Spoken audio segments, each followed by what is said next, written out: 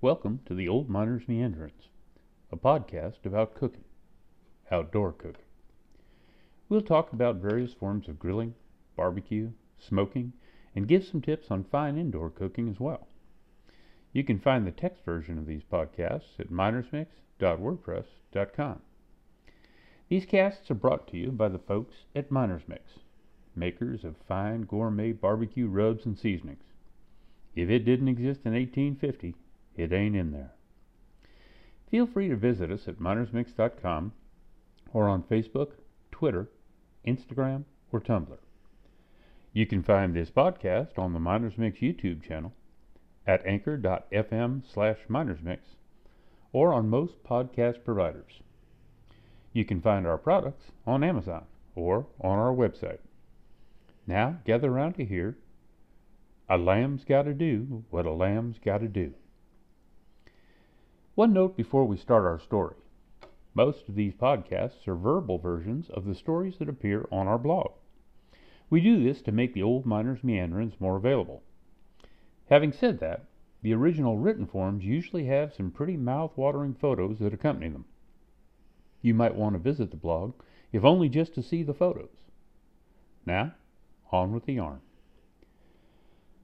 One of the best things about being a rub and spice company is that we get to cook and eat a lot. Recently, we had the pleasure of dining at the old miner's place and watching him do his magic with the big green egg sitting on his spacious deck. Now, most of us at Miners Mix cook, and some of us are pretty darn good at it. He's better. He's a master, all right, but when we ask him how he does it, he just grumbles, "I cooked it." So we watched and asked questions, most of which he either shrugged at or grumbled something unintelligible. On this memorable evening, lamb was on the menu. Now, we'd like to show you pictures, but we ate it so fast there were none. There are pictures on the written version of this piece out on minersmix.wordpress.com, but these are from a previous cook.